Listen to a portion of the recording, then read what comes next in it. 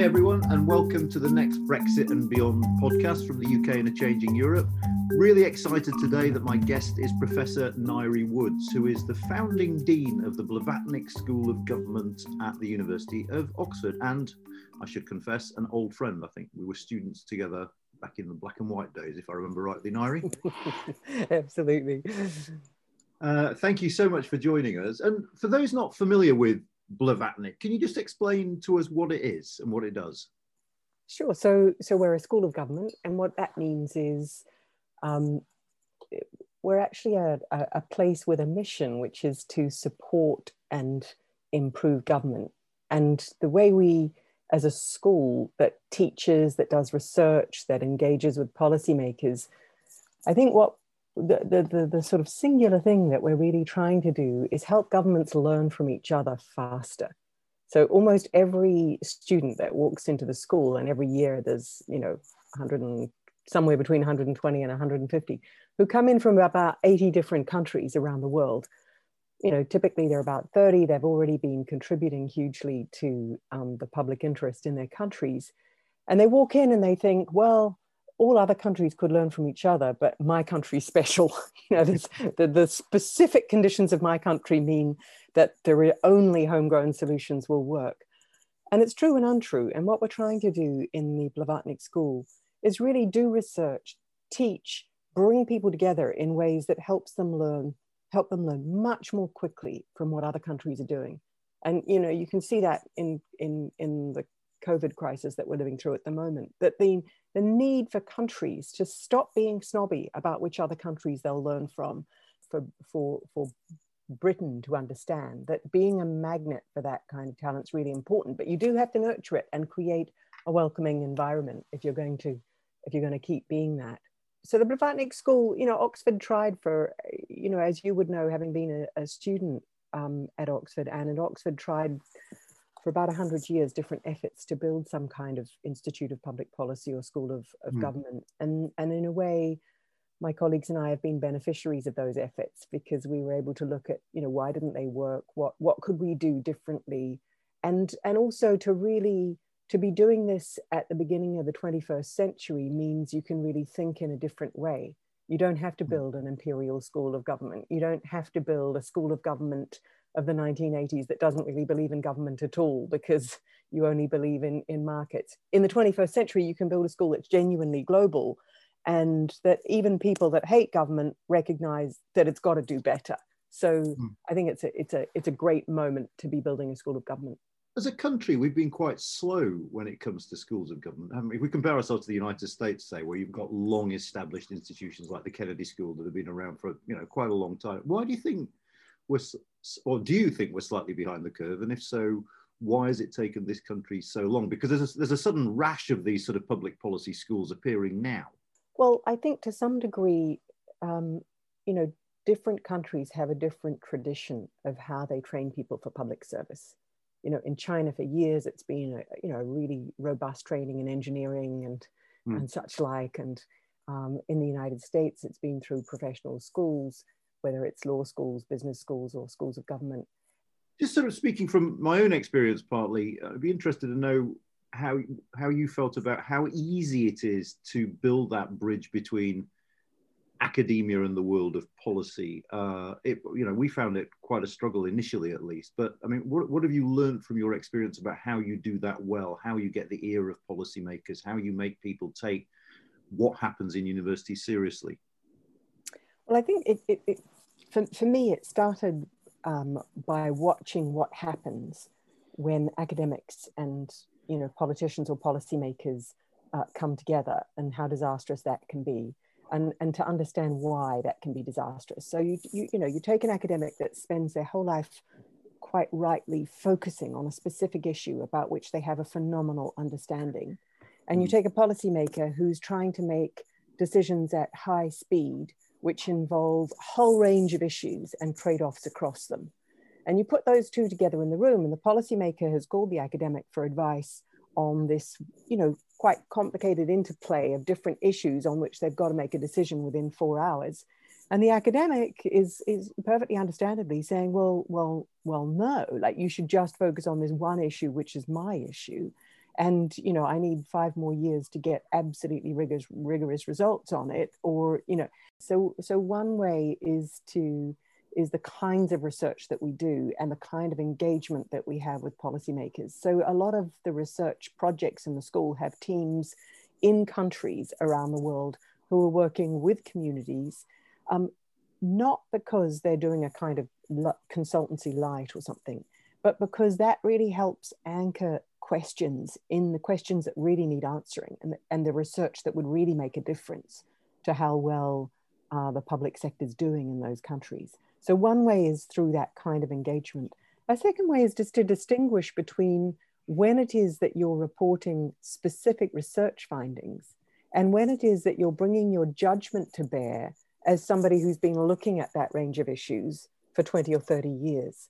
And I think that second bit is what academics are often most uncomfortable with. They would prefer to stick with their research findings for a good reason, because they don't want people to confuse their judgment or their opinion with something which has research findings. But my own experience is that very often policymakers need some judgment calls. And if you've seen 12 different governments trying the same thing, and you've watched some succeed and some fail, quite aside from research and kind of data-rich evidence, you do build a judgment about what might work in what circumstances. And I think very often policymakers are looking for that kind of judgment. And have you had a lot of interest? I mean, Blavatnik has done this fantastic COVID tracker during the pandemic. Has that been something that has got a lot of governments interested? It really has. It's media organizations and analysis organizations around the world, and we're delighted they're using it, mobilizing over 100 different alumni who are based in dozens of different countries around the world and capable of reading in dozens of different, their own languages and other languages, so that we could really input and track how different governments were responding. And that really goes to a core part of the mission of the school, which is to help governments learn from one another, and to do that on the basis of the best available data is really useful. Yeah, indeed. And I think I'm right in saying that Blavatnik is just about 10 years old now, is that? Yeah, that's right. Okay, so this is perhaps a slightly unfair question. If I was going to ask you what are the big couple of lessons you've learned over this first decade, what would they be about running a school of government? I mean, so yeah, you're asking me for things I've changed my mind on. Possibly, yeah, or things. I just think often we invite people to give lessons and they parrot out what they've actually believed for 50 years. I'm noticing that in COVID, I keep asking people, what have you actually changed your mind on? Here's a crisis. This is a good opportunity for me to wheel out my usual spiel.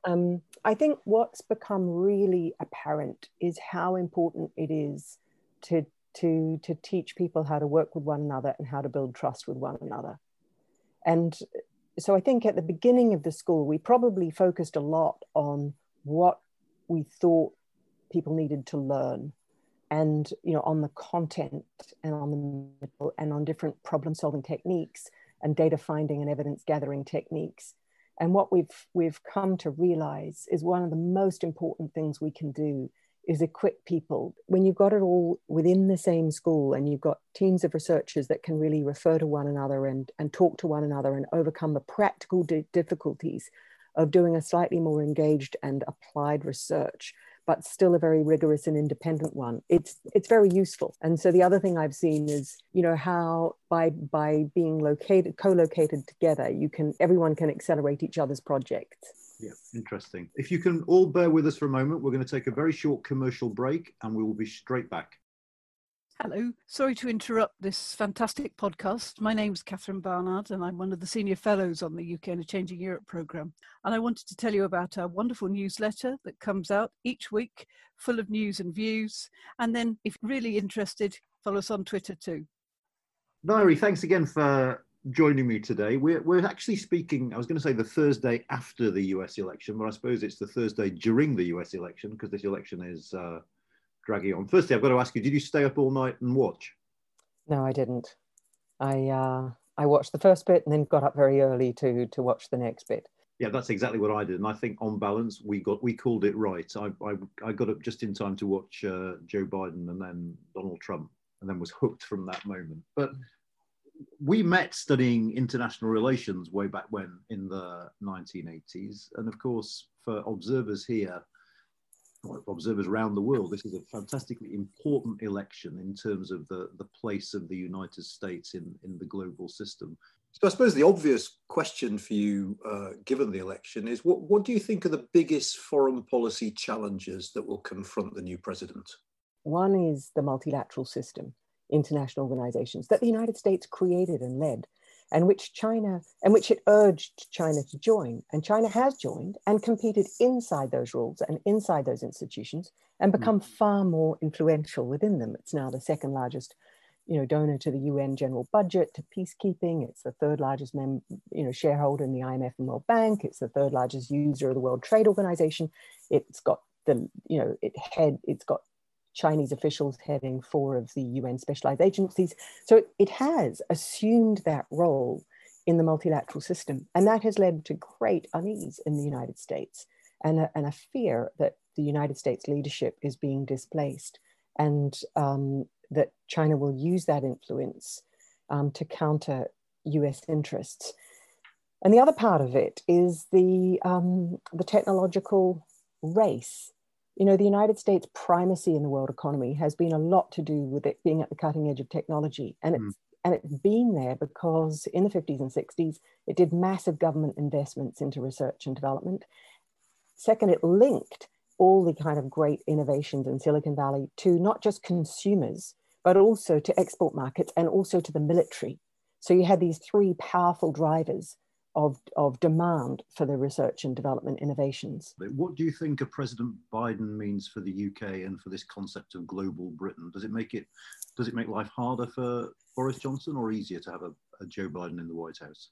Which I'm assuming we will have, I've realized, but anyway, we'll see. Yeah, well, I think whether it's President Trump or President Biden, Britain is not going to be the first thing on their agenda.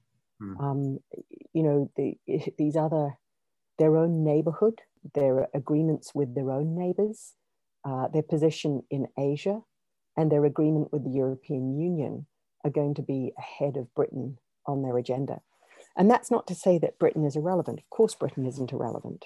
Britain is, one of the Five Eyes that the United States, shares intelligence with. It's got a valued relationship on that.